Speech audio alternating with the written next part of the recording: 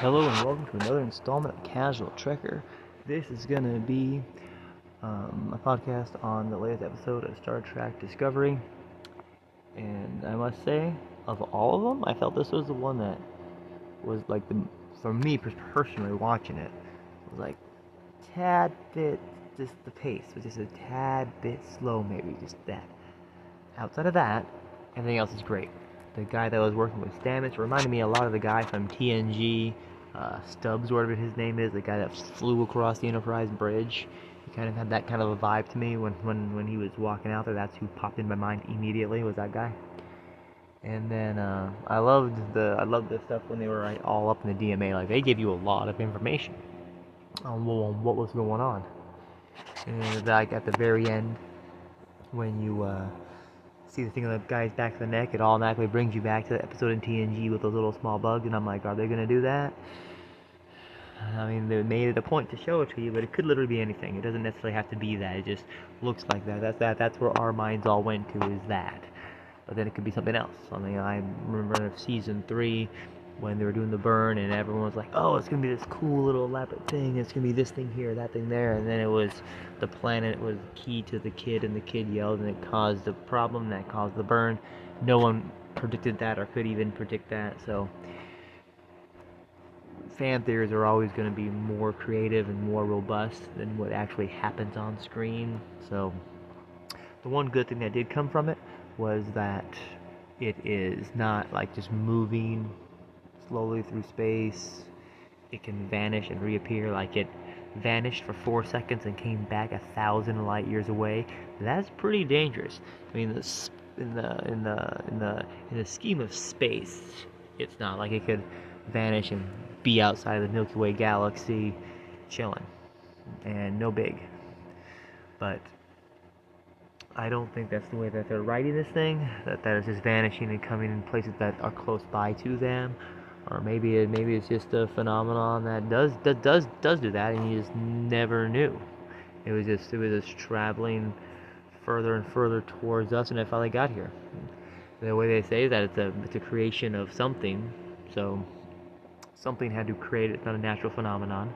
It takes a massive amount of power. So there was a lot of information done in this last episode on the DMA, a lot more than we have got. Probably because they weren't sure what they wanted it to be, so they wanted to throw a lot of stuff out there. So then everyone like us is like curious and trying to figure things out, and now they finally wrote what all it is, and then now we have more information.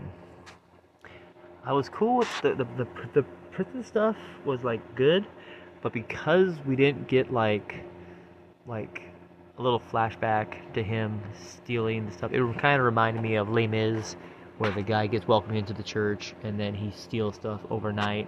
It reminded me of that. That's the first thing that it reminded me of Jean Valjean, or whatever his name is in Les Mis. I was thinking of the Hugh Jackman one, the musical.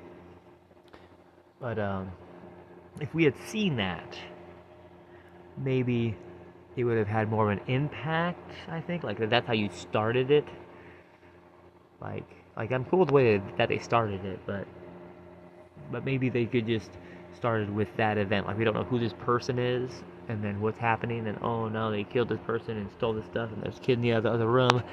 Then go to the DMA, and then we get to the prison, and then we're like, oh, that was the guy. Okay, maybe we might have a little bit more of a connection to it, and because it's kind of like just like, this was a lot of words for something that wasn't really personable to us.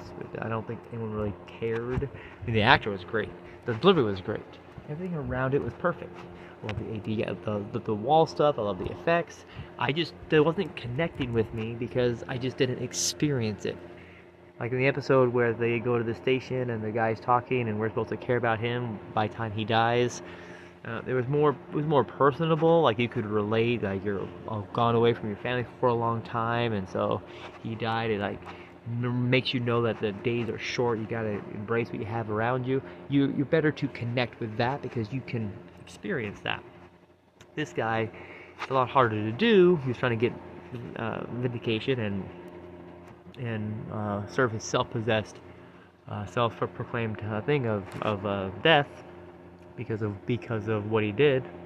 as long as he would save them. So that's a cool little thing, but I don't know if it was the right fit for the time that they had. It just wasn't connecting with it. But everything else in the episode was pretty fun. I saw that we didn't see a couple people. We didn't see Gray. We didn't see Adira. So it was the stuff that Michael Burnham was talking about with the guy when he came to the bridge, and he was like, "How dare you do this? And this is what we're gonna do." And she was like, "Well, they were this on there. Now you both aren't. I hope you find a place that will be better than the one that you had." I'm like, "Yes, give it to him because he deserves it." After making them the examples, which is also the title of the episode too. So I thought it was, I thought this one was going to give us more information on the DMA going in. So I already knew that. But I liked the little character bits. I liked Colbert having to talk to the guy with glasses. That was a great conversation. I mean, and then we also had more of Zora, and they talked about the sphere data. So it's a lot of people are like, "Oh, it's vanished. It's one of those things that is never really mentioned again," and then poof, there it is. So the sphere data is there. It's just they're working on that off of screen where we don't see it. And that happens a lot of times in Star Trek. Like Voyager is, I think, the most in your face with it. Where they had an episode where a character died, and then she came back, and then like they were telling us about it, but it happened her entire time on the ship. We didn't get to see.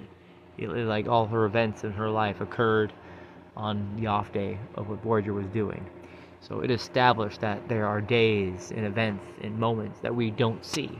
So the sphere data, based off Voyager's example, could be just working in the background. It's not important enough really to become the A plot. It's just there in the background. It's there when they need it. It's like I don't always mention my encyclopedia of Star Trek. I have it right over there, but it just doesn't come in every conversation. I don't bring it everywhere I go. It's not a part of everything I do. When I need it, I go get it. It doesn't mean that it doesn't exist. It doesn't mean that I don't acknowledge it. It doesn't mean that it no longer exists to suit my story. No, it's there until I don't use it until I need it. So maybe it's just that simple. And Zora now getting the emotions, and so we're getting more. I can barely say the word. We're getting more Calypso stuff going on with Zora, which I think is great because when they first did that was a long time ago, and the production crew and stuff has shifted a little bit. So to sprinkle that into it, and to push it even further ahead. Originally, it was supposed to be where they are now. So now it's even further ahead by 1,000 years. So it's now in the 4,000 year range. So that's fun. I'm pretty sure that's the farthest it's ever gone. So maybe at the end of season 4, we'll discover that we have a parallel episode where they go on board the Discovery. In this one, they, instead of going ahead to the future, they put it in the nebula in that choice. And so that's how they could probably work that out, is that they've got like. So that'll wrap up my podcast for the day.